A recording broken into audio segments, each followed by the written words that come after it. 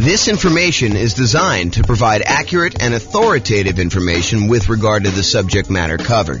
It is offered with the understanding that the presenters are not engaged in rendering legal, accounting, or other professional services.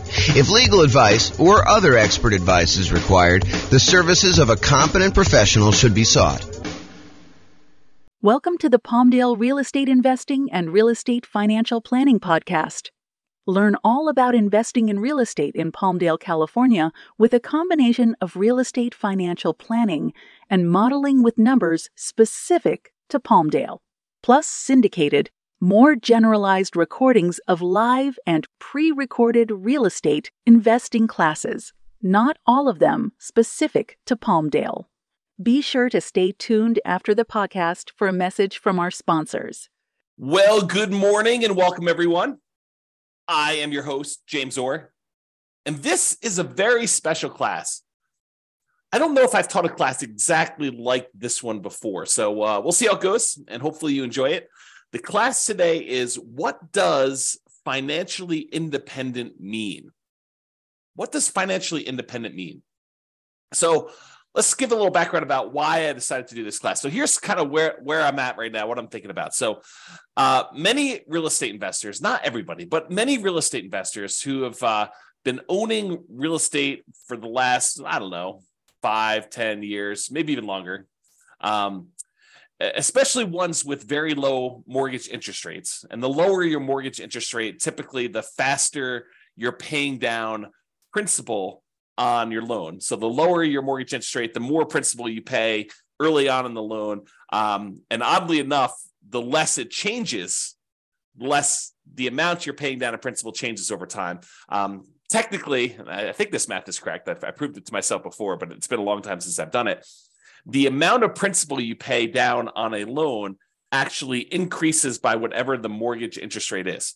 So if you think about that, the higher interest rates that we're seeing today, it means that the amount you're paying in principal early on is a little bit lower, but the amount you pay in principal actually increases at whatever that interest rate is. So over time, you pay down a larger and larger amount compared to what you were in the beginning, if that makes any sense. So many real estate investors found themselves kind of in this situation where they're owning real estates with very low mortgage interest rates, which means they're paying down their principal really, really quickly. And we've seen prices go up very rapidly over the last, 10 years or so. So people have seen their equity increase significantly.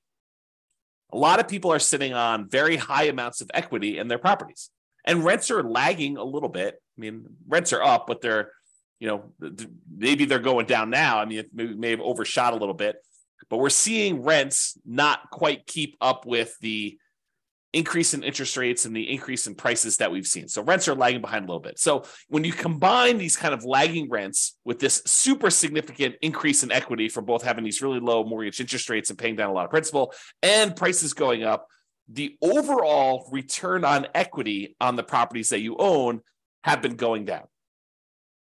If you think about that, right? Like, your equity in your property has increased so much, and the rent you're getting on it, the cash flow you're getting on it, the appreciation you're getting on it, the debt pay down, the depreciation you're getting on it are all growing, but they're not growing quite as fast as your equity is. So the return you're getting on equity goes down. And this is relatively normal, right? This is not anything new. We've seen this kind of phenomenon before in a normal case, right? Like, the normal situation is property values go up a little bit each year. You pay down your mortgage a little bit each year, and you're kind of like your profit on the property, your appreciation, your cash flow, your debt pay down, your depreciation, they all kind of grow a little bit. If all depreciation stays the same until it drops off. But in general, these things tend to grow over time, but not quite as fast as your equity. So in general, return on equity tends to kind of taper out. And eventually, when you pay off the property and you lose your depreciation benefit, it tends to approach cap rate plus your unleveraged appreciation rate. So if you bought a 5 cap property, your kind of like overall return on equity would eventually taper out to be that 5% cap rate number, and whatever the appreciation rate you are seeing in your market is, 3%, whatever it is, And so the total between those two is probably about 8%. So over time, your return on equity tends to taper off to be about this 8%, 3% from appreciation, 5% from cap rate. And that's where we typically do. But when you have equity increase very rapidly, this curve drops off very quickly and you have this much lower overall return on equity, which leads people to wonder, what should I do? I've got all this equity in my properties and the return on my equity is actually getting lower than what it was when I acquired these properties even a few years ago. Should I go and sell the property? Should I do a cash out refinance on the property? Should I just do a rate and term refinance on the property, maybe extend out when I'm going to pay this thing off in order to get my payment down a little bit? Even if interest rates are higher, sometimes it works out that it'd be a little bit better doing that.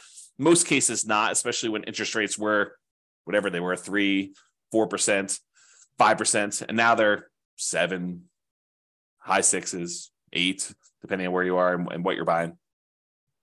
Do you get a second mortgage to kind of retain that low interest rate that you have on the mortgage you currently have there? Maybe you go get like a investment property HELOC, home equity line of credit, and you are able to borrow some money on top of that in order to go do it. Or maybe you do nothing. Maybe you decide, hey, I'm not going to do anything with this particular property. And if you do decide to pull cash out, or if you have any extra cash that you're trying to invest somewhere, what should you invest it in? Should you go buy real estate? Well, buying now sure doesn't look like the deals that we had in the last decade or so, where interest rates were at all-time lows. Prices are high, interest rates are high, rents are lagging, making the cash flow on these properties less than amazing. And who wants to give up the cash flow on the property that you do have with these really low interest rates in order to go take on new properties that probably have worse cash flow? So it's kind of like in this really weird situation we're sitting in, where you have, these lagging returns on equity from having all this great appreciation and debt pay down over the last few years. And now you've got nothing really to invest in, which makes you wonder, what should I be doing? I think for a lot of folks, there's fear. What could happen in the future? Am I missing the boat? Do I, can I not acquire any more properties in my plan? I'm a little frustrated with that. There's some uncertainty. Is this the end of it? Did I miss the boat with this nomad thing? Did I miss the boat with buying these rental properties and having these rental properties work? There's doubt. Is this going to be the plan that gets me there? There's lack of clarity. What should I do? Should I go sell these properties? Should I go do a rate and term refi? Should I do a cash out refi? Should I add the second mortgage? Should I do nothing? Should I not buy any more properties? Should I continue to buy properties? And I think to a certain degree, there's a lack of focus. We're thinking about all these different options that we have, and we're thinking, well, maybe I should go look at something new, some type of shiny object. Should I go, speculate in land? Should I go, learn how to buy properties creatively subject to? Because, there's all these low interest rate loans out there. Maybe I should go acquire properties that way. Maybe I should go and do short-term rentals to get my cash flow up on properties. Maybe I should start doing accelerated depreciation or bonus depreciation in order to be able to overcome some of this negative cash flow stuff. Maybe I should do that in order to generate down payments for buying more properties. Like there's all these different options to think about. But then you start thinking, well, maybe I should stick to the plan. Maybe I should go and buy more properties so that I can use the equity I'm seeing in those, even if cash flow isn't amazing, to then go pay off, half of the properties that I keep. Buy 10, sell off 5, pay off the remaining 5. There's that strategy if you want to do that. Or maybe I should take extra cash flow and pay down my mortgage right now. So there's all this sort of like fear, uncertainty, doubt, lack of clarity, lack of focus. And honestly, these decisions are really driven by, what is your desired outcome? What do you really want from this thing? And for most of us, that's ultimately financial independence. And to be even clearer, a lot of times it's usually faster path to financial independence and or a safer path to financial independence, right? Because I think a lot of us, not everybody, but a lot of us will ultimately get to financial independence, even if we don't do anything crazy, anything aggressive, anything, taking action into our own hands and optimizing, right? But I think a lot of folks are like, well, if I can get there 10 years faster and I don't have to work the job that I don't love, or maybe some people love their job, but a lot of people are like the job that I don't love. If I can stop working that 10 years earlier, that's awesome. Or 20 years earlier. Or if I can do it where I have a much higher probability of being successful, because nothing is really guaranteed. There are very few things that are guaranteed. We'll talk about a couple things tonight that are guaranteed, or this morning. I'm in my own world. There are a few things that are guaranteed, but maybe we can make things safer where we have a higher probability of achieving our goals, our financial independence goals. Or if you're already financially independent, I think about my situation. For me, it's more of a margin of safety. we're living at a certain level. And if the investments don't go the way that we hope that they will go, then I might need to make adjustments. Or I will get closer to my line where I'll need to make adjustments. So for me, it's more margin of safety. If the real estate market drops 5, 10, 15, 20, 30%, I might want to think about what that has an impact on me. Or if the stocks that I have, drop X percent, I might think that I want to have a larger cushion or margin of safety there. Or I might want to de-risk myself, look at what my risk profile is right now and where my weak spots are and say, I have a certain amount of risk. What if I de-risk and do other things?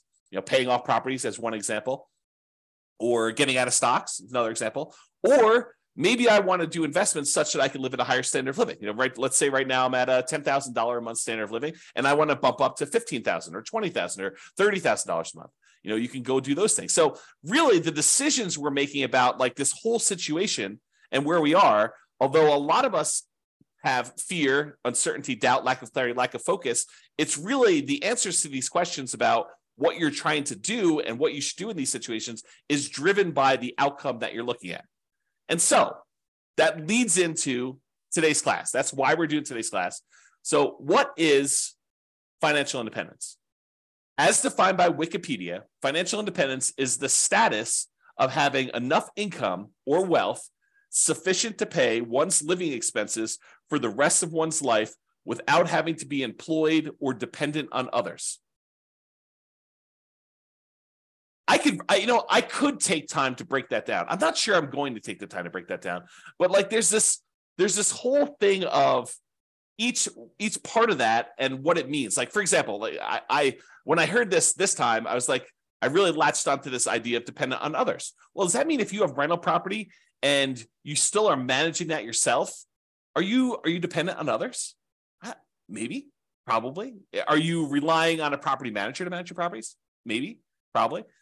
So, even if you start thinking about it and breaking it down that way, the definition starts getting a little bit wacky for a lot of folks. So I'd like to back up, and instead of going in on, focusing in on each of those little areas and doing stuff, I think the general idea is that, you've got enough assets that it is bringing in income where you don't have to work your job anymore, right? That's more of a vague sort of thing. Or you could choose not to work your job. Because some of us, we decide, like after I took sabbatical, what year was that? 2021? I think I started my sabbatical in 2021, it's 2023 right now. And I decided, I was not going to do any work anymore. And I got really bored, which is why I'm doing these things now. I don't think I am suited for not doing much of anything all day or just playing video games all day. So here I am. So, but I could choose not to work. I don't have to. So today we're going to talk about what does it mean mathematically, more mathematically. I'm not going to go into like ridiculous numbers, although I do use an example at one point. But I'm going to give you more of a framework in terms of math about what it means to be financially independent. And specifically, I'll focus on some real estate investor stuff because I think that's more my audience, right? And does it look different for real estate investors than an investor in stocks, bonds, and other asset classes? And I do think it does, which we'll talk about. So we'll discuss that plus a lot more. Whoops. Okay, so how do I define financial independence more in mathematical terms? Like, yeah, it's great if you have assets that kind of produce things where you don't have to work anymore. Yeah, that's the Wikipedia sort of definition there. But what does that actually mean? So for me, it means when the following, and I'll give you a list of what it means here, exceeds your personal expenses. So I break it down into three major groups. I have passive income, I have cash flow from rental properties, and then I have other invested assets times the safe withdrawal rate. So I'll break down what each one means. We'll go into some detail, and I'll go off on some tangents because apparently you guys like tangents when I go off on this. So I will do some of that. All right, first of all, let's talk about passive income.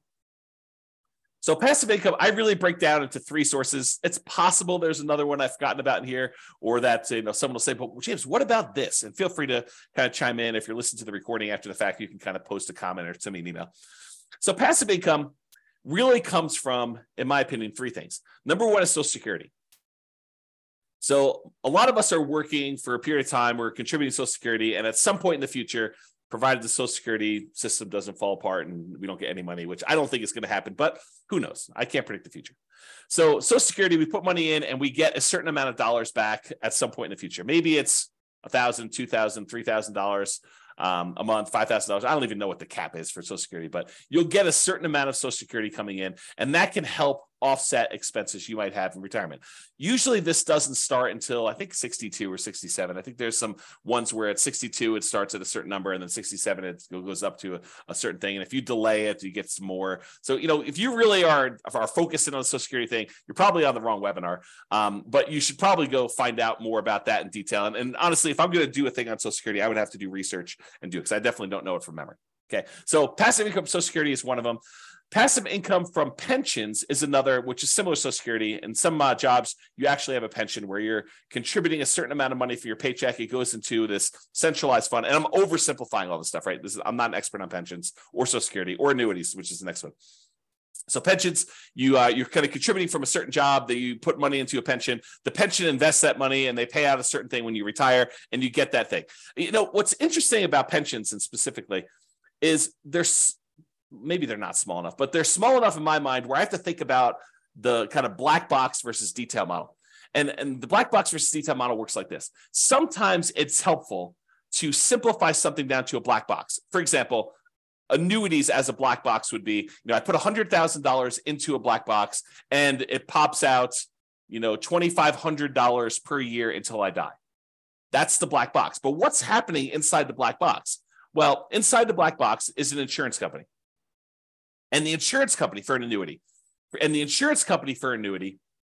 basically takes the $100,000 lump sum that you gave them, and they take that and they invest in things, stock markets, bonds, whatever they're investing in. And they know that, hey, you may outlive the normal life expectancy. And in that case, they're okay paying out more than what you probably should have gotten from that $100,000, especially if the market doesn't go your way. But there are going to be some people that did the annuity where they died early. And so for them, they're going to make some more profit on the people that end up dying early, and they're going to make less profit on the ones, or maybe even lose money on the ones where someone dies much later. But overall, because they've got, 100,000 people putting in $100,000 each, some of them are going to die early. Some of them are going to die based on their life expectancy, basically right where it is. And some of them are going to die much, much later, and they're going to lose money on those. And the overall, they're going to be able to make a profit. They're going to have enough money to kind of manage this thing correctly, pay out what they need to pay out, and make their own profit so that they can run the overall business of collecting these annuities, paying out the fees monthly, managing it, sending you statements, all that other stuff. So sometimes it makes sense to look at the black box of, I put money into this pension, the pension kicks out a certain dollar amount per year until I die, or until I'm a certain age, or whatever the agreement is with your pension to do that. And the idea is to simplify it down. And then sometimes you want to really step back and say, how are they able to do that? Like, what is going on that allows them to do it? So for example, when we think about the annuities one, you could take that same $100,000 that you were going to put into annuities, and you could invest it in stocks and bonds yourself. The challenge is that maybe you do that, and maybe the stocks that you pick don't go your way. Maybe, the ones that you pick end up going down in value, or the whole stock market goes down in value. Maybe the whole thing crashes, or maybe you outlive the reasonable time period that you expected to do that. And so you might do better by taking the $100,000 and investing in stocks yourself, or you might do worse. But the insurance company, because they're doing this in the aggregate for all these different people, they can kind of mitigate those risks across a large number of people. And so the amount that they pay out for the annuity is probably less than you might be able to do on average yourself, because they've got costs and they've got, some people might do better, some people might do worse. So if you go take $100,000, you invest in the stock market, maybe, and there's no promises in the future, but maybe you do 7% per year. You can figure out, with 7% per year, and you taking out a certain amount, whatever it is, safe withdrawal rate on that money that you do, you can take out a certain amount of money and kind of live off that. But with an annuity, you put $100,000 in, and they tell you, look, we're guaranteeing, I'm putting that in quotes because it's an insurance product. And so we're guaranteeing that you actually will pull out $2,500 a year, which is probably lower than your 4% safe withdrawal rate number. They're trying to be conservative, and they need to make a profit. And they're kind of like guaranteeing that you will have this until you die, as an example. And there's all sorts of variations on this, right? There's annuities where you get some of the money back when you die, or you die within a certain range, or, or you have an annuity that kind of counts for two people's lives, you and a spouse, or there's all sorts of variations. And I'm not an expert on annuities. I'm not licensed to sell annuities. So go talk to a professional if you're really interested in those. But that's sort of the idea. And that idea applies kind of across the board, this black box simplifying other thing. So passive income from either Social Security, pensions, or annuities. Those are the three kind of passive income sources.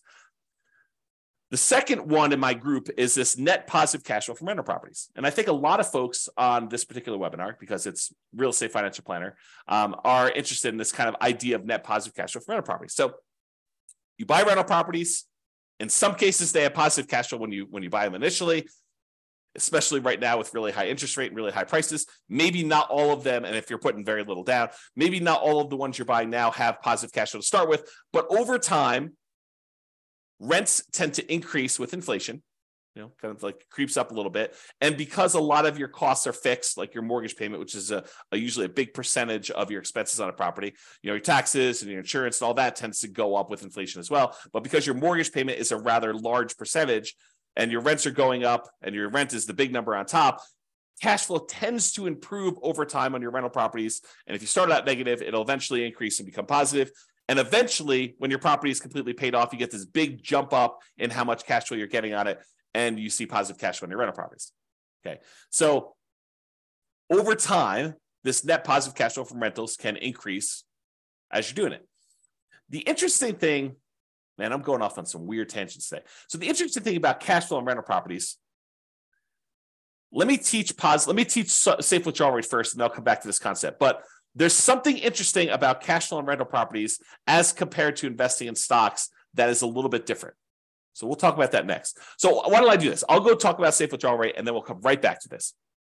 And Nick or Nathan, I see both of your names right together. One of you remind me if I go off track and I forget to come back. It's possible I will forget to come back, but I'm holding you guys responsible. So safe withdrawal rate times money invested in other assets. So we covered so far passive income, that's Social Security, pensions, annuities. We did that already. I also talked very briefly about net positive cash flow and rental properties, which I'll go into a lot more detail here in a little bit.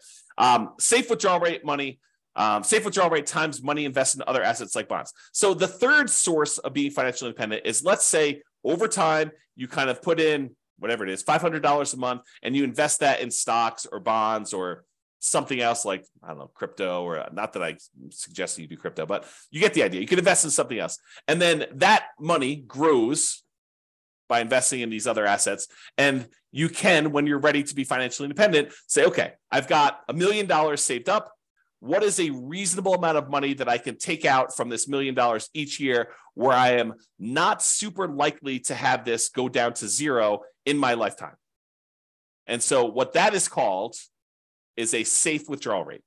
And there's a Trinity study, and the guy who came up with it, Benjamin, who kind of formulated some math around this concept as to what a number is and what, if you're really likely to run out of money using that number. The oversimplified version is, a lot of people call this the 4% rule. They'll say, I can safely, and I'm using that in quotes, I can safely withdraw 4% of the balance I have at the very start each year, and I am not likely to run out of money investing in stocks and bonds with certain splits over a 30-year time horizon. That's what basically the Trinity study talks about, is they did a whole bunch of math on it and they determined that. So if you have $1 million and you have a 4% safe withdrawal rate, that means you could take out $40,000 per year in year one. And the way that they modeled it is they said, okay, you can increase that $40,000 by whatever inflation is each year. So $40,000 in year one, 40,000 plus, you'll call it 3% for inflation, although inflation right now is higher than that. But 40,000 plus 3% in year two, and so on and so forth until you either run out of money or you die. So that's the thought process behind the safe withdrawal rate. But what's interesting about the safe withdrawal rate, and you guys don't need to remind me because I'm going right there now with this cash flow from rental properties for a safe withdrawal rate. So what's interesting about the safe withdrawal rate is, we just talked about it. If you start with $1 million, you're getting $40,000 a year, 4% safe withdrawal rate out of your money. And depending on what the stock market does, in some years, you may only be taking part of what the stock market grew. So if the stock market grew 10% in that year, you made $100,000 on your $1 million investment, and you're only pulling out $40,000. In that case, you would never run out of money. If it did that every year, you wouldn't run out of money. You'd make $100,000 each year, you'd pull out $40,000, and actually it would compound, so it would grow more than that. But the idea is that you're always taking out less than it grew. But unfortunately, the stock market does not 100% of the time grow every year. Sometimes the market goes down. So imagine for a minute, you started with $1 million. You took out 40,000, you took out 40, let's do it this way. You started with $1 million At the end of the year, you're going to take out your money. The stock market went down to $900,000. It declined by 10% that year. And then you took out $40,000. Now you're less than you had the year before. In fact, considerably less. You're at $860,000 when just a year earlier, you were at $1 million. Well, that's potentially problematic because even if it grows that 10% back, you're still going to be under $1 million at that point. And if you're going to take out another $40,000, your balance is going down. So some years the stock market will go up and you'll be fine. You'll take out less than what the stock market made. Some years the stock market will go down and you'll still take out money, which is potentially problematic, which is how you could potentially run out of money using this safe withdrawal rate thing. And why when they ran all their modeling and they said, okay, look, depending on when you started, the historical stock market data, in X percent of the time, whatever it is, 90% of the time, you have more money than you started. In 5% of the time, you actually ran out of money and you didn't have enough to do it. So you can look at these numbers and see what happens, and no one knows the future, so you can't guarantee that that's what's going to happen. However, here's what's different with rental properties. So let's say instead of having the $1 million and you're getting a safe withdrawal rate, you have the $1 million, but the $1 million is tied up in equity in your rental properties, free and clear rental properties. Let's say you own 4 free and clear $250,000 properties, and they're throwing off $40,000 a year in positive cash flow from all of them combined. Well, what's interesting about that is you're not tapping into the equity in the properties. Sure, property values can go up and down, and so your $1 million in equity could go up or it could go down. But really what's happening is that cash flow is being thrown off. You're not tapping into the equity or the principal, another way of thinking about it, in the rental properties. So in that way, it's a little bit, I don't know, I probably would say safer when you think about it that way. But there are some weird things that can happen even with that. So for example, let's say you've got this $40,000 a year coming in from your cash flow on your $1 million worth of equity in your rental properties. And you have your budgeting for your property taxes, your property insurance, your property management, vacancy, you're kind of budgeting for all those, maintenance on the property. But what you aren't necessarily budgeting for is capital expenses. You're not setting aside enough money so that when your $10,000 roof goes out in your property, that you have enough money set aside for a $10,000 roof. Your maintenance budget, you've included things like carpet and paint and, maybe replacing some appliances over time and, kind of like fixing some flooring in the kitchen and, maybe some, touch-up paint here and there outside. Like you're not really budgeting for a roof. Some people would, but I think a lot of folks would not include that in their normal budget. So if you have a $10,000 roof come up and you were making $40,000 a year in cash flow, positive cash flow on your free and clear rental properties, what does that mean? Well, you could go and get like a home equity line of credit on these free and clear rental properties. Maybe you do on one property where you say, okay, it's worth $250. What's 70% of $250? What is that? Probably 140 something. I don't know, whatever the math works out to be. So you take 70% or 75% of the $250,000, you get a home equity line of credit on that. And what you do with that one is you say, okay, look, if I have a capital expense like a roof, I could go ahead and put the $10,000 on the home equity line of credit. I've got a little bit of debt on that, and I've got to pay off that debt over time, but it allows me to make those payments on that debt over a period of time instead of having to say, I made $40,000 a year on this particular property, and now this next year I'm only going to be able to make $30,000 because I needed to pay $10,000 for the roof. That could be hurtful for you if you're using this to live on. Instead, you could say, okay, I'm going to get $40,000 a year. I'm going to put this HELOC on this property, and I got to make payments on it, so I'm going to reduce it, but I'm not going to reduce it by the full $10K.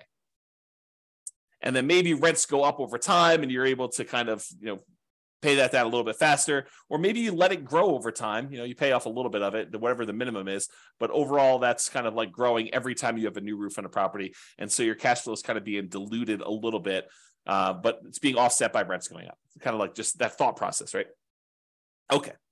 So what I talked about is how I define financial independence. So I've got some other stuff to cover here, but it's good for you to understand this baseline. So really it's income from passive income, Social Security, pensions, annuities. And I hope you guys understand what those are basically enough. I'm not asking you to be experts at them, but the idea of how they work and what they are.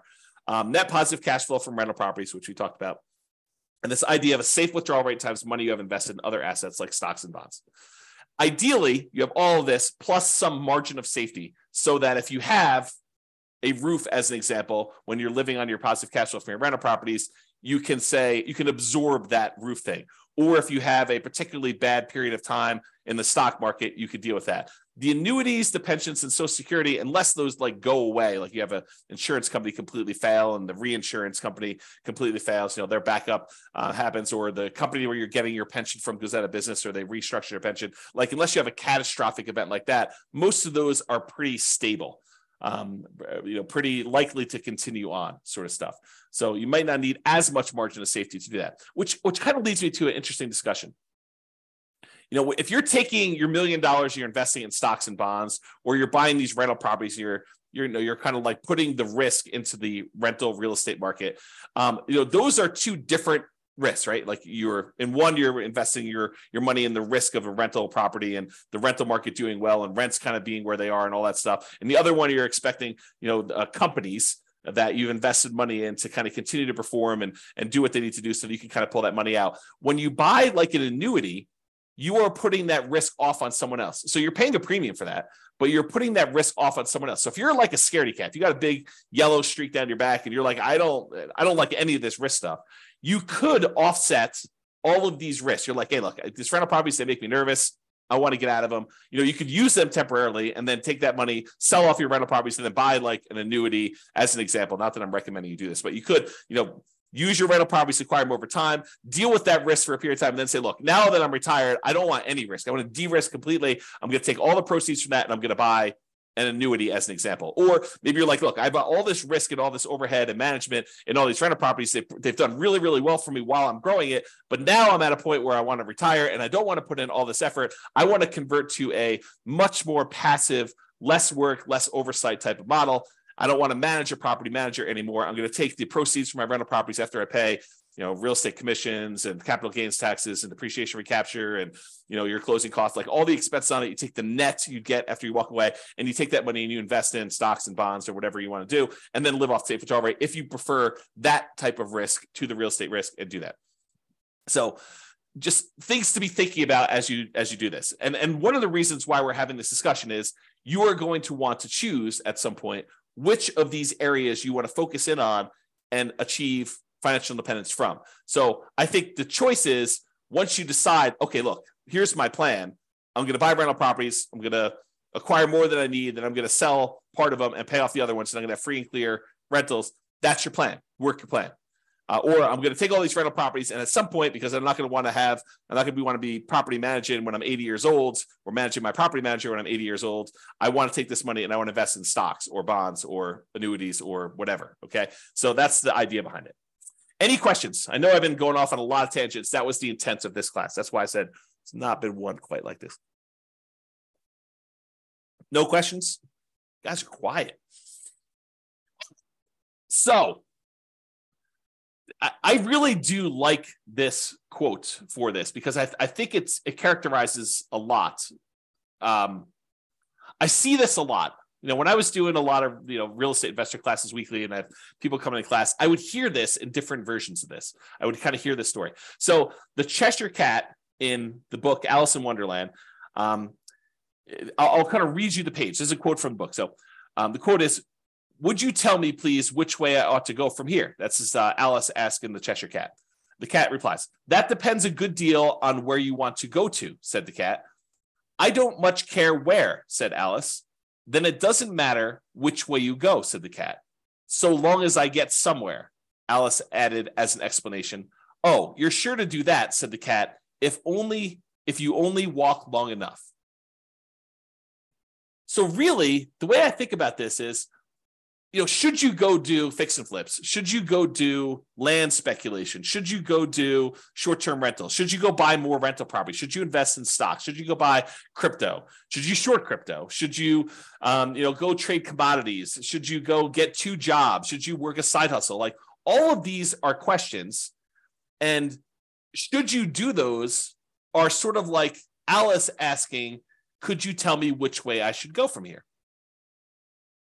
If you don't know where you're headed, if you don't know where you ultimately want to be, then it doesn't matter. because you'll get there. But if you do want to specifically achieve the goal of achieving financial independence, of being financially independent using free and clear rental properties, then you have a lot of clarity on what you should be doing. If you have a mental goal of, okay, I want to use rental properties to eventually sell off to then convert everything into stocks and bonds and live off of a safe withdrawal rate, then you have clarity on what you should be doing. Okay, so that's sort of the thinking behind this. What you need to be financially independent is your ultimate destination. So if you think about that in terms of what you need is really your budget at that period of time, right? I like to think about it, and I'll show you a spreadsheet here in a second, which you can go download. I really like to think about this as you have 3 different versions of your budget. There's your budget right now, like what your current living expenses are, what your savings rate is, what you're spending on all these different aspects of, your personal expenses. I think that's your budget right now. But I think there's look, if I could live the ultimate lifestyle, the ultimate retirement plan that I want to live at my full level, fully retired, fully funded retirement plan, that's what I would call your ideal target monthly income retirement or ideal income in retirement, what some people might call Fat FIRE. FIRE is financial independence, retire early, for those that don't know. But Fat FIRE is sort of like you're living your ideal retirement lifestyle. And I do think there's one in the middle. And I like to refer to that one as your minimum target monthly income retirement, or your lean FIRE is another way of kind of saying that. Or another way of saying it is like if poop hit the fan at my job, and I was like, I just can't work here anymore. What's like the minimum you would need to live a life where you don't technically have to work anymore? You could choose to do some additional work to kind of supplement, increase your lifestyle, whatever it is. But like, what's the absolute minimum? And I think, in my opinion, and I'll show you some ways to do this, but I think you should have a budget for today. I think you should have the budget for if poop hit the fan and I really needed to stop working, what's the minimum? Like I don't have HBO Max and Prime and Netflix. I only have one. It's sort of like the kind of like take it down a level or two. I'm not traveling every 3 months. I'm traveling every year, once a year. Like it's that sort of like minimum one for you. And it could be different. It could be I'm not traveling at all, right? For some folks, or maybe I sold my house or I'm renting my house and I'm traveling all the time and I'm living in geographic arbitrage sort of situations where you're kind of living in a place that's got really low standard of living, like Portugal or Philippines or Thailand or whatever it is. Mexico. So you could kind of do that as your minimum target monthly income retirement. And then I think you need to do the budget for your ideal. And then once you know those, you say, look, if I'm doing my current path right now, this is what I currently have in assets and what they're producing for me. Here's my minimum. What would I need in assets? Like if I could kind of wave a magic wand, have my assets be supporting me in this lifestyle, what do I think that would look like? What would I have in Social Security, pensions, annuities? What would I have in cash flow from rental properties? What would I have invested at a safe withdrawal rate getting from stocks and bonds? And like, how does that break down? And then for the ideal one, you want to break that down too. So ideally, what you need to be financially independent is your ultimate destination. That's your budget. What you choose to invest in to get you there is your path or your action plan. And I think that dictates your choice. You know where you want to go based on your budget. And then you say, how do I get there? That's my action plan to do that. Okay, so I taught a whole class of this before. You guys can go watch it. It's the ultimate FIRE budget. I probably should correct the typo here. Oops. FIRE should really be all caps because it's kind of, there we go. So you can create 3 budgets simultaneously, which I talked about. Your current budget now, your minimum target monthly income, and your ideal. And so there's this, it's a special budget sheet. You can go download it. You can make your own. You don't need mine. But it has 3 columns. You write down all your current expenses. And I've only shown housing on here, although there's ones for every different aspect of your thing. But go do your own if you want to. You do a current budget of what your current expenses are. You do a minimum target monthly income. You're kind of like your lean FIRE number, and then your ideal to do that. I have a little red like a yes or no checkbox for whether that's actual or estimated. Sometimes people are like, I'm going through this really quick. I think my HOA is about this. I haven't looked it up, so I'll go put N for that. If it really is your actual, you can put yes so that you know which ones are real numbers or that you estimate, and then you can firm it up later. And don't, the piece of advice I'll give you on this is don't get caught up in detail, right? Doing this poorly is better than not doing it at all. And so it's better for you to have a bad budget and then improve it over time than for you to skip this exercise completely and not do it. So I would strongly recommend that you do a budget and kind of figure all that out. So anyway, go make your ultimate fire budget. And then on this spreadsheet at the bottom is this. And I want to talk a little bit about this because it ties into this, what is financial independence for you. And so currently you write down what, if you have any annuities, what you currently have in annuity income. Most people, you can buy, I'm not an expert in annuities, but you can buy annuities where they start at a certain date in the future. You can also buy annuities where they start immediately. So you can do like a single premium immediate annuity. Okay, I apologize. I'm looking out the window here and I saw what I thought was a coyote actually chasing geese. Turns out it's someone with their dog in a field. Because I kind of back to the open space, but for a second there, I was like, wow, I'm watching coyotes hunt geese, but it turns out it's not. So sorry, distraction, false alarm. Man, I do have a little bit of attention deficit sort of focus issues. All right, so annuities. You could do a single premium immediate annuity, SPIAs, where you pay a certain amount of money, $100,000 as an example, and then they immediately start paying you out, $2,500 a year, whatever it is. And part of that's dependent on your age and what's going on. So they vary, but once you get locked in, you lock it in. Or you could say, look, I'm going to pay $100 a month, and by the time I'm 55 or 65 or whatever age you set up with the annuity company, I'm going to pay out whatever that dollar amount is. You can kind of do it that way too. So you put in whatever your current annuity situation is, or you could say, look, when I finally reach my kind of my minimum or my lean fire number, I want to have this amount in annuities. And some people would think, I want my like baseline expenses covered by something where it is completely de-risked, right? Like it's like as safe as it can be, which is sort of an annuity sort of product where you're putting the risk on someone else's insurance company to handle that. So you might say, look, I really want to have, I don't know, $1,000 or $2,000 a month or not a month. Oh, maybe it is a month in annuity type income. And so you want to put a little bit of money into here to do that. Some people will be like, I want to have all of it in real estate. It's up to you. It's your choice. And then if you want to have annuities for ideal, you put it in there. Social Security, you estimate, look, if I stopped working right now, this is what it would be. If I stopped working when I think I'm going to be at this lean fire number, that's what my Social Security will be at that point. And realize that it might not actually kick in until age 62 or whatever it is there. Or my ideal number says that if I work all the way till I'm, whatever your ideal fire sort of number is, your kind of fat fire number, that's what Social Security will be for me. So you can kind of plug in what these numbers are. Or you could say, look, I don't believe that Social Security will be there for me. I'm going to put zeros in here for all that. If I get extras, that will be my margin of safety. That will be my bonus. So you can think of it that way too. If you got a pension, great. Same idea. Just plug in your pension numbers for those. Now, here's the net rental cash flow one. And this, I think, is interesting because let me kind of describe it this way. Right now, you might be making, I don't know, net $500 a month on your rental properties because, maybe a couple of them have negative cash flow and maybe a couple of them have positive cash flow. And so the net after all of them is 500. But realize when you own rental properties, this kind of rent tends to increase over time.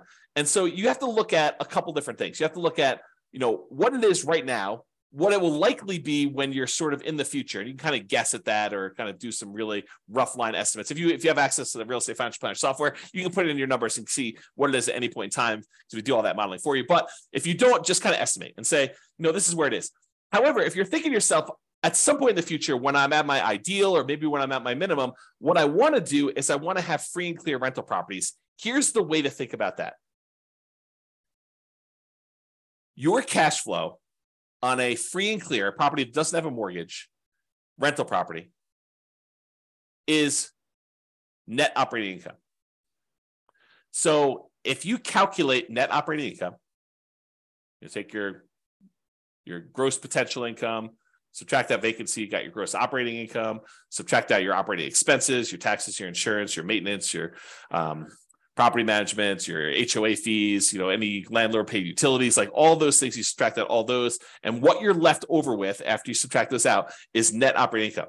Net operating income is the income your rental property produces, excluding, not including at all, any financing charges. So if you think about it, if you want to find out what your rental properties will ultimately produce when they're paid off free and clear, it is your net operating income on all those properties.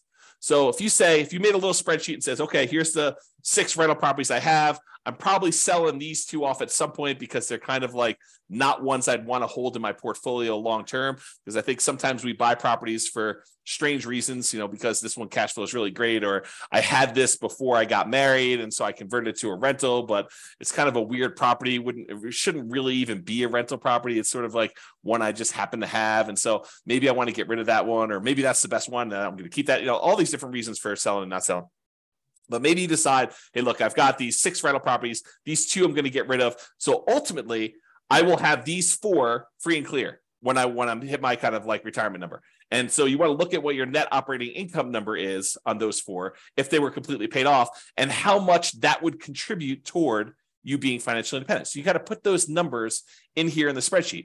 Or maybe you say to yourself, look, I've got these 6 rental properties. What I ultimately would like to do is I'd like to sell all 6 and trade them up to one big apartment building. And here's what I think, if I sold them all, 5 years in the future, and I paid all the real estate commissions, closing costs, capital gains taxes, or maybe you're not going to pay capital gains, maybe you're going to do 1031, and the depreciation recapture, maybe you're going to pay that, or maybe you're going to do 1031 and defer those. And I take that money and then I roll it into a 25% down or 30% down apartment building. And I think I can get it at a X cash on cash return. You got to do these calculations to see it. Then this is what I might be getting on trading up and re-leveraging up into this apartment building.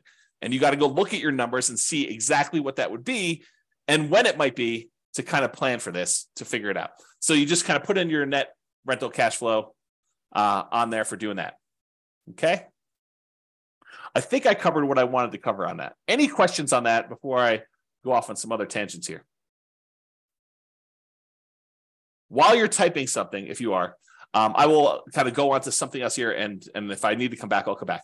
So what the spreadsheet is designed to do is, because a lot of times we know these numbers, I said, let's go ahead then and solve for how much extra money you would need to support yourself. So the thinking in the budget, if you're going to go fill out the budget, at least my version of the budget, you go make all your budgets for your current, your minimum, and your ideal, and it kind of calculates all of your expenses for any of those 3 situations.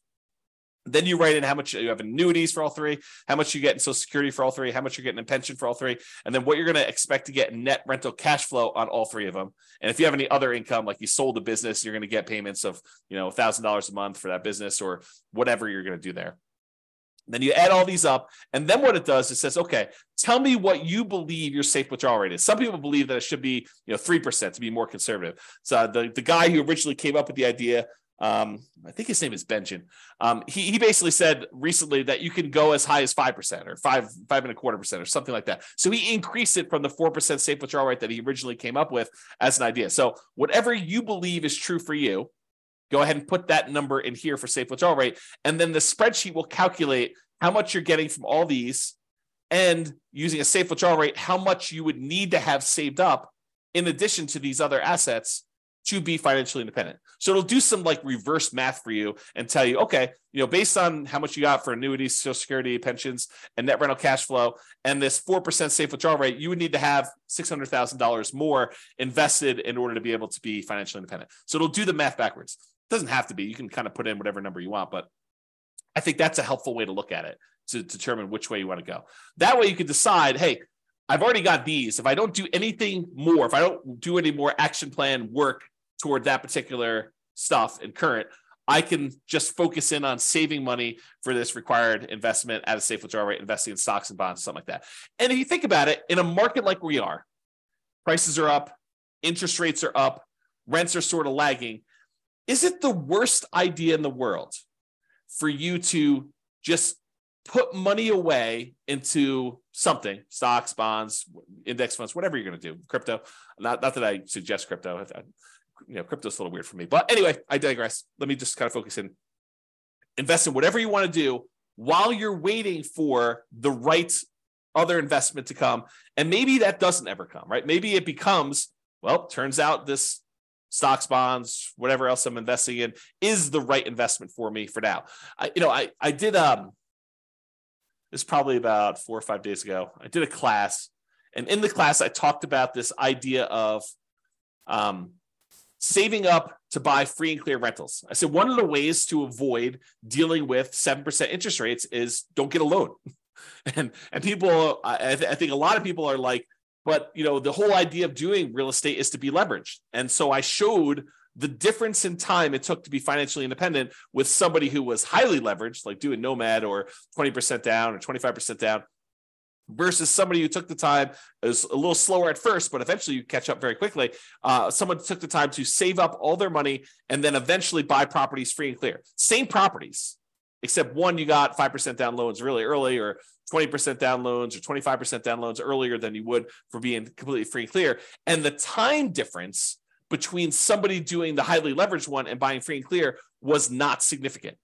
It was a little slower, but it was not significant. And honestly, it de-risks you, or it changes your risk, because a lot of times you're investing in something else, stocks, bonds, or something else, while you're waiting to buy this property free and clear. But eventually you buy the property free and clear, and it's not that much longer. Like if you think, oh, it's going to take me twice as long. Nope. And depending on your city and the characteristics of your properties, it could be not that much longer at all, like a few years. Okay. So the reason I say that is this. So let's say you're like, okay, in the meantime, I will hoard my money and I will start saving up for a free and clear property. But inevitably, here's what's going to happen. At least I think this is what's going to happen for a lot of you, is you'll be saving, you'll be working toward having enough money to put, to buy a property free and clear without a mortgage at all. And when you have, pick an arbitrary number in the middle, 50% saved up, you will come across a real estate deal where it makes sense to buy it with 50% down. You'll say, look, I was saving up to buy this thing free and clear, but this is a great opportunity.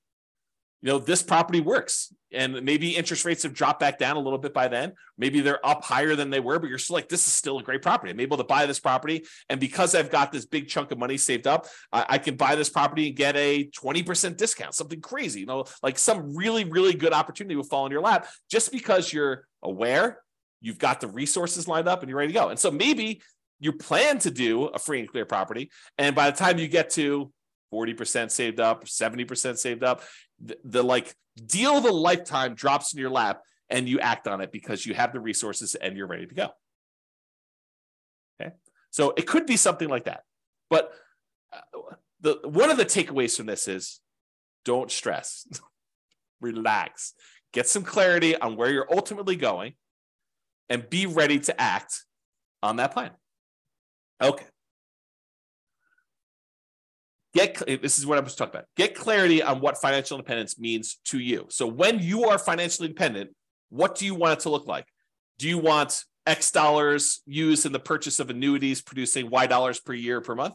Like is your plan to have annuities, and like how much will you be setting aside to buy those annuities, and how much will you be getting per month or per year from those? What is the amount of money you're getting from pension from your job? Maybe zero. Or maybe it's money if you have a pension with your job. What's the amount of money you have coming in from Social Security? Like, what will that offset, and how much more will you need beyond that? And then cash flow from rentals. Do you want a certain number of free and clear rental properties producing Y dollars per month? And again, look at net operating income to determine what that will be. And will that be enough to support you? If you look, hey, look, I've got 4 rental properties now. If these were paid off right now, they would produce for me, $6,000 per month. Is that enough for you to be financially independent? You need to do your budget and see, right? You need to do your budget and determine if $6,000 a month, if my properties were free and clear, would that be enough for me? And then maybe you decide, hey, if these were free and clear, it would get me to be financially independent. Maybe I should take that money and actually start paying down the mortgages. Or maybe you should take that money, invest in stocks or bonds or whatever it is, get a slightly higher return. And when you have enough as a big lump sum, take that and pay off a mortgage in full. Because you don't really get any cash flow benefit by paying a little bit more down on your mortgage, right?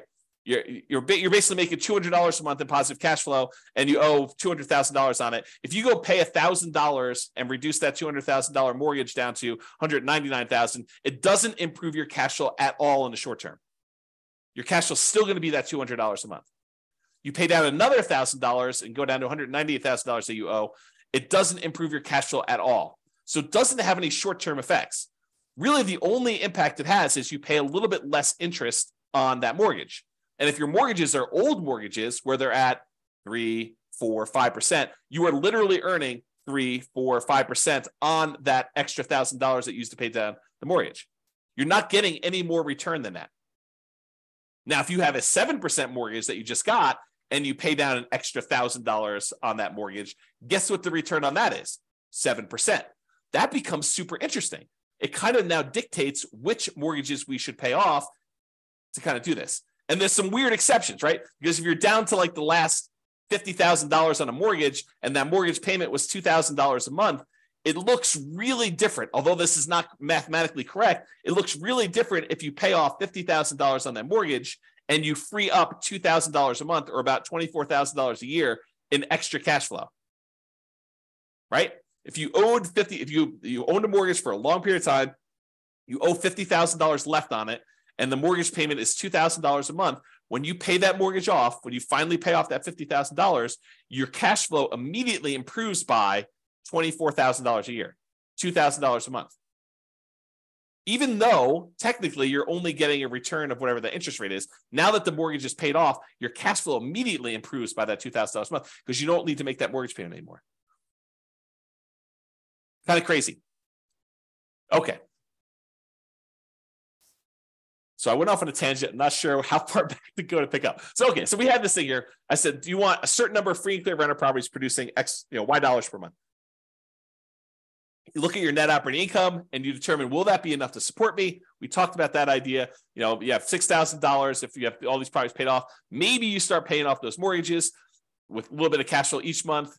That should speed things up a little bit to getting there. Or maybe you say, look, I'm going to invest money in the stock market until I get a completely enough to pay off a mortgage in full. And then you do that. That tends, and it really depends on the interest rate, but that tends to be a slightly faster path. It has new risk and it introduces the risk of investing in the stock market, but that tends to be a faster path to being financially independent. If you invest in the stock market at, let's call it 8% or 7%, and then you eventually use that money once you get enough to pay off a 3% mortgage, that's faster than taking a little bit of money each month. And instead of investing in the stock market, you paying off a 3 or 4 or 5% mortgage because the money is growing at 7 or 8% in the stock market and not just growing at 3 or 4%.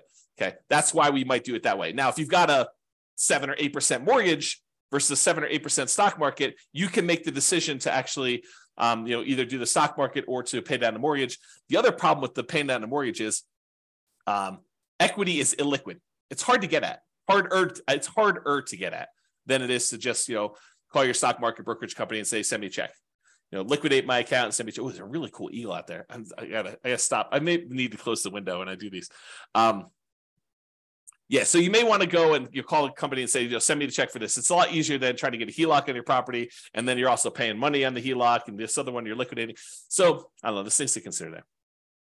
So cash flow and rentals, we talked about doing free and clear ones, or you could say, look, I want to have 10 leverage rental properties producing Y dollars a month.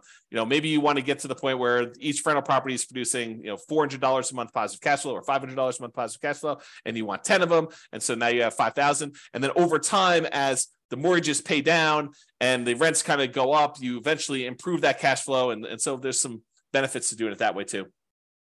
The free and clear one, your cash flow tends to increase slower because it's not leveraged anymore. With the ones that are leveraged, your cash flow tends to improve a little bit, although it comes at a risk cost. It comes at an additional measure of risk. So if you're going to do that, you should definitely talk to someone about how these risks kind of play out and which one's better. Or we talked about passive income, talked about cash flow, or the safe withdrawal rate on invested assets. Maybe you want to have whatever it is, $500,000, $1 million, $2 million, invest in stocks, bonds, or something else at a Y safe withdrawal rate, 4%, 3%, 5%, whatever you feel is safe for you per year, and you kind of do that, or some combination of the above, which is what we've been talking about today. So, a little bit from Social Security. Maybe I have I buy a little bit in annuities. Maybe I have, one free and clear property and, 3 leverage properties or whatever you have. And maybe you have $1 million in safe withdrawal rate assets in order to be diversified across a wide number of asset fields to kind of mitigate your risk and get some of the benefits of some things and some of the benefits of other things. Any questions on that before I do it? Okay.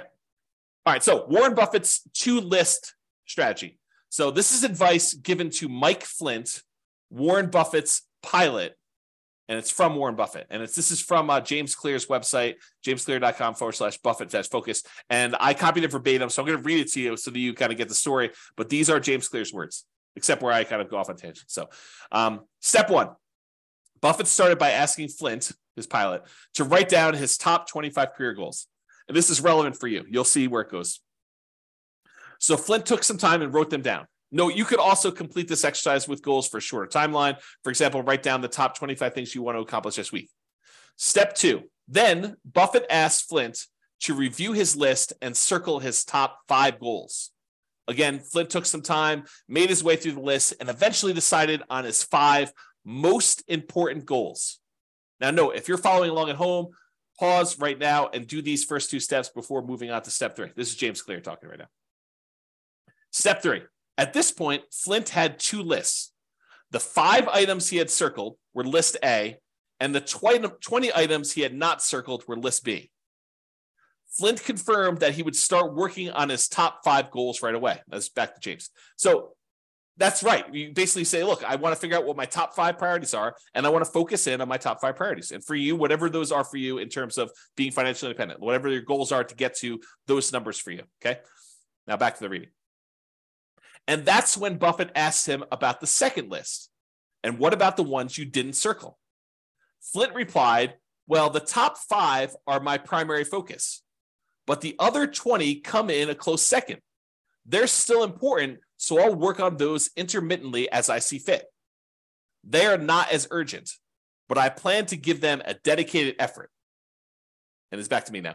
And so you think to yourself, yeah, that's great, right? Like he's going to focus on the top 5. And, if he can easily knock out number 7 on the list or kind of put a little time in because it happens to be convenient to do number 7 right now, that's great, right?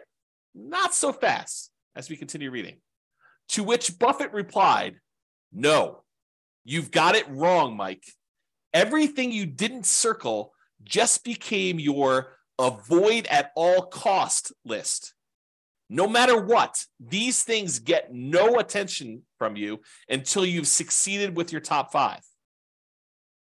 The thinking is, I'm done reading. The thinking is we tend to think of these other 20 things, these shiny objects, as those seem pretty important. I mean, they're not like my most important things. They're sort of like should I flip land, or should I, go do a fix and flip, or, should I go think about buying properties creatively? I mean, if that's your top 5, great, go do it. But if that's like your number 7, or I want to think about maybe doing this other little thing that might be a distraction, but it seems kind of important to do right now, no, those are the ones you have to ignore. You really need to focus in on just the top ones. Don't mess around with the other stuff at all. So here's Warren Buffett's advice applied. I'm also currently reading, got to make another typo. Oops. Okay. Currently reading another book called Algorithms to Live By, The Computer Science of Human Decisions by Brian Christian and Tom Griffiths. So in that book, they're discussing this optimal strategy for exploring new things and exploiting things you already know about. And there's a lot of research and computer science sort of stuff about how to optimize for this and how people think about these problems and what the solutions are. And I can't do justice to the whole book because there's entire chapters about this idea and stuff. But I'll kind of summarize something that I think is germane to what we're talking about. There's an argument to be made that if you've got a good strategy and someone has done a bunch of math to show you which strategies and optimizations will get you to financial independence fastest. I mean, that's kind of what I've been creating the software and doing, and with the least risk. Then perhaps you should avoid all these other weird things and consider kind of the shiny objects as part of that second list that Buffett talks about, the kind of 20, the avoid at all cost list, and just focus in on the ones that will get you to financial independence fastest and with the least amount of risk. Once you decide what that needs to look like for you, focus in on achieving those with that stuff, okay? And avoid this kind of exploring new things stuff because it's really a distraction. And a lot of times you won't know how to weight that. You won't know if that is a better choice for you because it'll be brand new for you, and you won't have the nuance and expertise and subtlety of understanding all the pros and cons and where the kind of weird faults and stuff are. I mean, this to be true. Think about it for yourself. Prove it to yourself, okay? All right, so I want to cover this idea of primary residence being paid off as it relates to this financial independence topic, because I do think this is an interesting example that applies to other areas. It's not, you might think I'm just talking about primary residence and whether or not you should pay it off, but I'm not. I'm talking about a whole bunch of other problems that appear like this. Okay, so let's talk about this. So, should I pay my primary residence off? And if so, that may significantly reduce what you need to be financially independent. And I'll explain to you what I mean by that. So let's look at an example. Imagine for a minute there's somebody who has $1 million saved up in stocks. And in addition to that, they have a couple of rental properties where the total amount of their net cash flow after all their expenses is $1,000 per month. So not an amazing rental portfolio, but $1,000 a month, a healthy rental property portfolio and net positive cash flow after property management, taxes, insurance, maintenance, like all that stuff. It's $1,000 a month coming in from that. And they've got this $1 million invested in stocks somewhere. And they have an owner-occupant mortgage, a property that they live in for about $1,500 a month. That's the monthly payment on it. And they have about 15 years left on it. And they owe about $200,000 on it. Also happens to be at a 4% mortgage, which it doesn't really matter that much, but you get the idea. So it's an owner-occupant mortgage, $1,500 a month payments. They have 15 years left to pay it off and $200,000 left on it. It's at 4%. Their personal expenses to live on, including that mortgage, is $60,000 per year. So they have a personal expenses of about $5,000 a month. $3,500 of it is for non-mortgage expenses, and then $1,500 of that $5,000 is their personal mortgage payment. Okay, that's how it's breaking down. So should they pay off their mortgage or not? That's the question. And I would prefer it if you thought about it from your kind of like where you are right now before you hear my answer, and you decide, does it make sense for them to pay off their mortgage? Feel free to include your comment in the chat, or if you listen to the recording afterward, just kind of think to yourself, should they pay off their mortgage in this situation or should they not? Okay, so let's walk through kind of like the two situations here, and I'll kind of throw in an additional one here. All right, so if they keep the mortgage on their primary, so at a 4% safe withdrawal rate on the $1 million that they have invested in stocks, they could expect to pull out about $40,000 per year from their investments. So just by having that $1 million invested in stocks at a 4% safe withdrawal rate, they can actually generate about $40,000 per year in income on that. Plus, they have that $1,000 per month in cash flow on their rental properties. So they have about $12,000 in cash flow on their rental properties per year as part of their kind of like income. So between $40,000 from the stocks at a safe withdrawal rate and the $12,000 in cash flow for the year, they have about $52,000 per year in income. But they have $60,000 per year in expenses. So technically, they're not financially independent, right? They need $60,000. They got $52,000 a year achieved. So they're 86.7% of the way there. So if they don't do anything, if they don't pay it off, they're not financially independent. However, what if they do pay off their primary? So they take $200,000, which is how much they owe on their mortgage, and they remove that from the stock market account. And they say, okay, I'm going to take $200,000 of the $1 million I've invested in stocks and bonds to reduce my personal expenses by that $1,500 a month payment. So this is not valid math, but I'm going to show you what it feels like to them. Okay.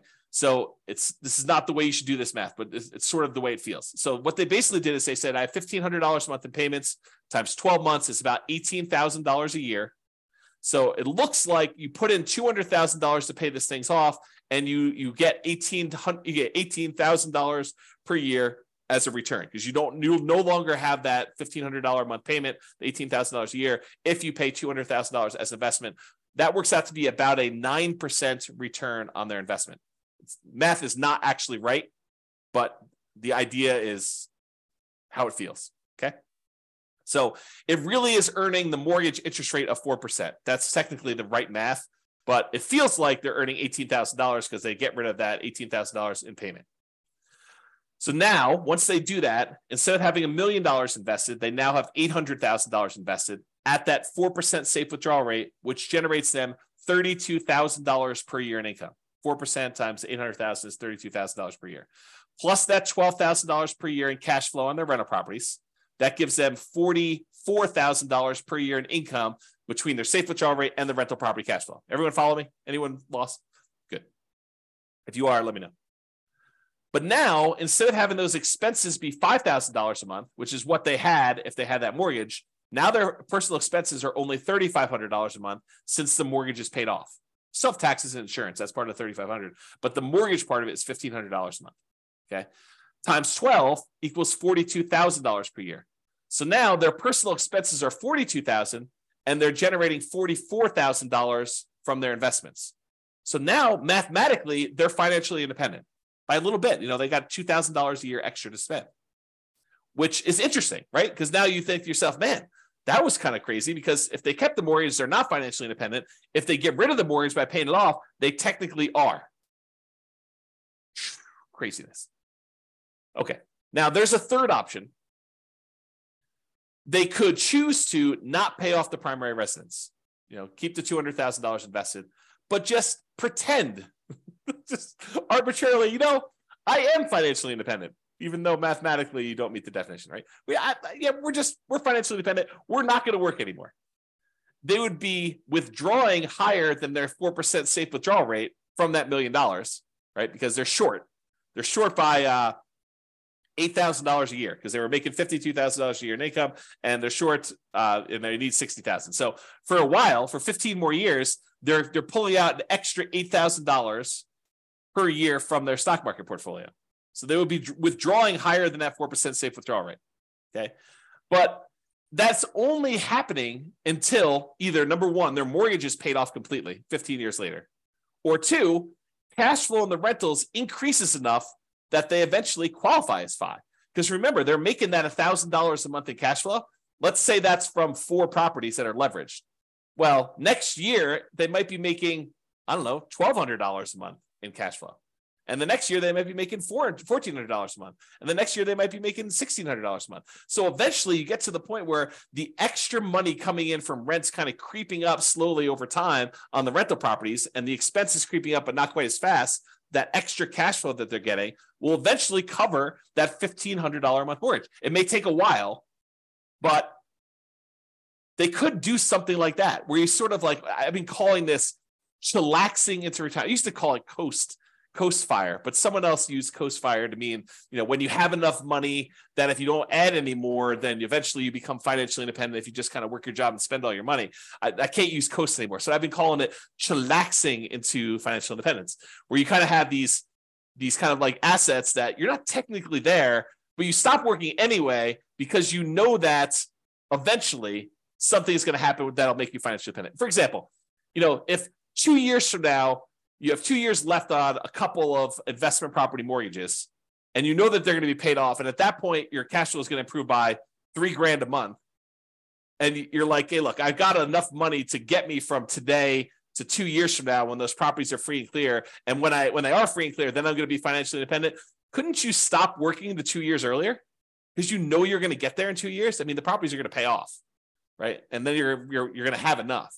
So you could sort of chillax. That's another example of this, as I mentioned at the beginning. This is a kind of case study, but it's wider breadth. It applies to more than just this exact example. Okay. So I don't know, just something to think about there. Another kind of thought process, and I'm getting toward the end here in the presentation. If you're 110 years old and you have $1 million saved, do you really need to keep a 4% safe withdrawal rate at that point and only spend $40,000 a year? And I would argue probably not, right? If you have $1 million, you probably don't need to limit yourself to $40,000 if you're 110 years old. And so I've done the extreme case. At some point, you come back and say, well, what about 109? Well, probably same answer. What about 108? And if you keep coming back enough, eventually you get to the point where you're like, I don't know where this is for you, but there may be a point at 50, 60, 70, 80, 90 years old where 4% no longer applies to you. And that's for something for you to think about. The Trinity study, which is where we got that safe withdrawal rate math originally done for, was a 30-year time period. That's what they were planning based on. And many of the results had you end up with more money than you started with. In some cases, a lot more money than when you started. However, there were a small percentage of times when you ran out of money over 30 years. And that's where they're trying to find that kind of sweet spot for a kind of safe withdrawal rate. Okay. And we don't know the future, right? 4% over the next 40 or 50 years, 4% may prove to be way too conservative, or it may prove to be not conservative nearly enough. You may have been at like a 2% safe withdrawal rate over the next 50 years. We don't know the answer to that. And that's sort of the discussion we had where we talked about this idea of annuities, where you lock in a fixed dollar amount and then it's up to the insurance company to deal with that risk. It is off of your plate if you decide to do that. Or we talked about the rental properties and how you're technically not spending the principal. You're kind of only spending the fruits of the asset, the kind of like the cash flow portion of it. And you've got the equity all kind of like saved up there. And then we talked about that roof and how you might need to tap into it for different things. So all these things are kind of related, just kind of things to think about.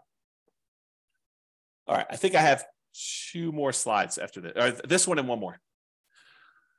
So here's a couple of kind of like off the wall things as to like, how do these apply to being financially independent? And warning, I will tell you, I've labeled this my controversial list of what is included in safe withdrawal assets because some of these are controversial. So, and if you have equity in a property or you have equity in a business, which rental properties are really a business, right? And if you think about that, but equity in properties or equity in a business, unless you plan to convert that to invested assets, unless you plan on selling it and then investing in stocks or bonds or whatever it is, you cannot use that as a safe withdrawal rate number. You can't say, I've got $1,000 a month in cash flow and $1 million in equity in my property. So really the $1 million in equity, I could use that as a safe withdrawal rate and do 4% on that. So that's really $40,000 a year. Plus I've got this $1,000 a month in cash flow. So that's $12,000 a year. I add those together, I get 52. No. You are not allowed to do that math that way. Cannot do it that way. Okay. The equity, the $1 million in equity is what is producing the $1,200 a month or whatever I said, $1,000 a month in cash flow, $12,000 a year. That equity is what's producing the cash flow. You can't double dip. And that applies to businesses as well. Okay.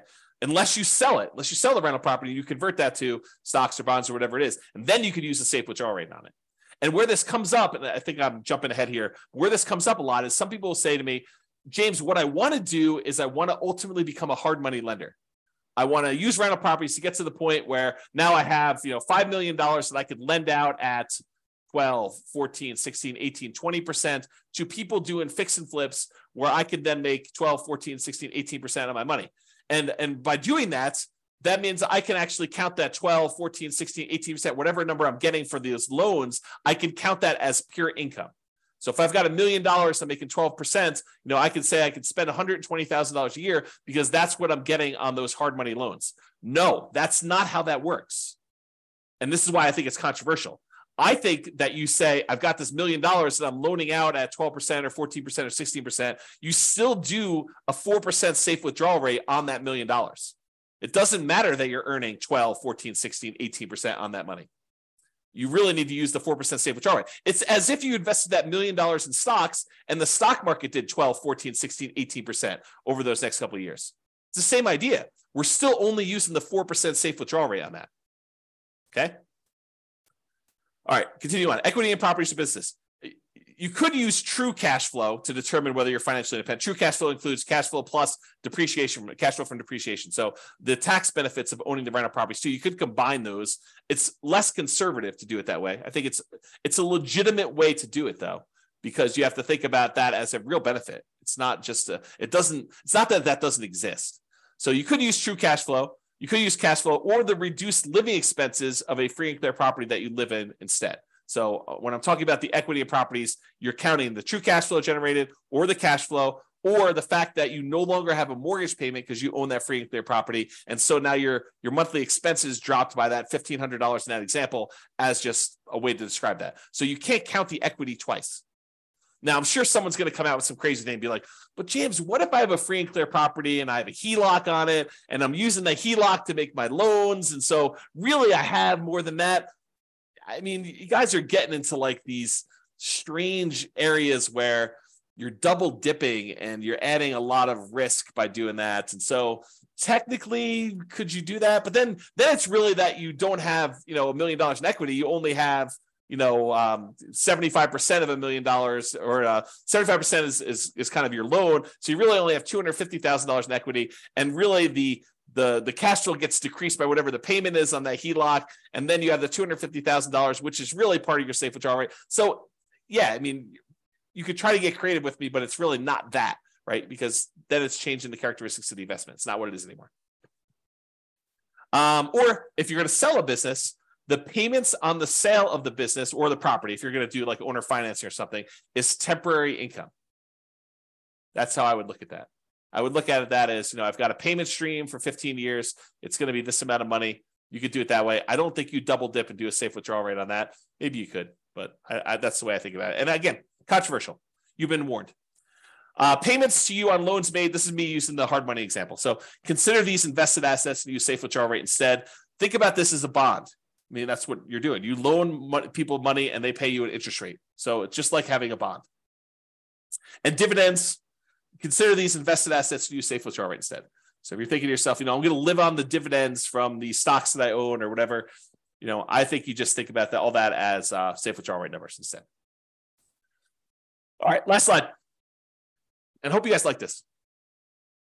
So the question is, should I blank my either rental property or regular property? And the question of, should I sell my rental property? Should I sell my property? Should I cash out, refi my property? Should I cash out, refi my rental property? Should I, do a rate and term refinance on my rental property? Should I add a second mortgage to my rental property? Should I pay off my rental property? Should I do nothing to my rental property? The my rental property or my property is really a question of your priorities and what will get you closer to your goal of financial independence faster and or with less risk. Because if you tell me I want to do annuities or I want to have a certain amount of money invested in, stocks and bonds and use a safe withdrawal rate, if I say I want to have cash on rental properties, it affects how I think personally you should answer that question. There are non-mathematical questions and analysis about that, which I'm planning on doing a class on that. I'm not sure it'll be tomorrow, but soon. I think I'm going to do a question about like the non-mathematical questions of should I sell or should I refi my rental property? And then I think there are math-based analysis about that. Doing the analysis to say, here's the amount of return I'm getting from appreciation and debt pay down and cash flow and tax benefits. And this is how much equity I have in my property. And honestly, it's really true net equity, your equity after you have all the expenses of doing whatever it is you're going to do. So like this is how much return I'm getting on my equity amounts. So that's sort of the threshold I would need to beat if I were going to do something with this and move it somewhere else. That's the thinking, right? That's the math part of it. And then the question is, okay, I have this one set of assets and it's got great cash flow, but the appreciation and the debt pay down, the depreciation, they've kind of all dropped off. And so the overall return is Y, but a good part of that is cash flow. And now you're going to take that asset and you're going to move it into something else. And maybe that has really good appreciation, really good debt pay down, really good depreciation, but the cash flow sucks now. And depending on what you're trying to accomplish, that may be great or it may suck, right? Depending on what you're trying to do. If you're trying to go for a certain amount of cash flow and you have a very narrow time, you have a very short time period to do that, you might not want to convert one type of asset to another if it doesn't get you there. But if it does get you there, then you got to really think about that. You got to make a decision based on the non-math questions and then also the math-based questions and decide, what does this look like? So I just have like a sub-question kind of tab here. For example, if I sell, should I do a 1031 exchange? Kind of defer those capital gains and defer the depreciation recapture taxes. And then what should I invest in instead? And if it's a replacement real estate, should I do accelerated bonus depreciation on that? I mean, those are like questions that come up. So you have all these like sub questions that get triggered when you do that. All right. That is it, folks. I hope you've enjoyed that, although I don't know if you did. So, because you guys have been so quiet, I have no clue if you like that or not. And no one is prompting a response here. So I assume everyone is asleep on the call, which is awesome. So hopefully you guys enjoyed that. Oh, you guys definitely enjoyed it. Okay, good. You're very, very welcome. Very welcome, guys. Awesome. Thanks, Nick. Thanks, Nathan. So yeah, awesome. I'm glad you guys like that. Hopefully it was good. Hopefully give you some food for thought about what is financial independence and like how does it specifically apply to you, and then how that drives your decisions about what you should do, what you should not do, and how to think about a lot of these things. So hopefully that was helpful. That's all I got for you. Big football day today. So I am probably going to go grab myself breakfast and then watch a lot of football and kind of relax a little bit. So hope you guys have a great day as well. I'm going to end the webinar. Thank you all for coming. I do appreciate it. Bye-bye for now. With home prices up, mortgage interest rates up, and rents up, but not quite enough to counteract the higher prices and interest rates, cash flow on rental properties in Palmdale is harder than ever. Book a call with the Real Estate Financial Planner to apply our proprietary 88 strategies to improve cash flow on your rentals. See the show notes for a link to schedule your call and improve your cash flow today. If you're a real estate agent, lender, or professional in Palmdale that wants to help our real estate investor listeners, consider reaching out to learn about collaboration opportunities with this podcast. We'd love to add more value to our listeners by having you assist our investors buy, sell, and finance their real estate investments. See the show notes to schedule a call to discuss collaboration opportunities.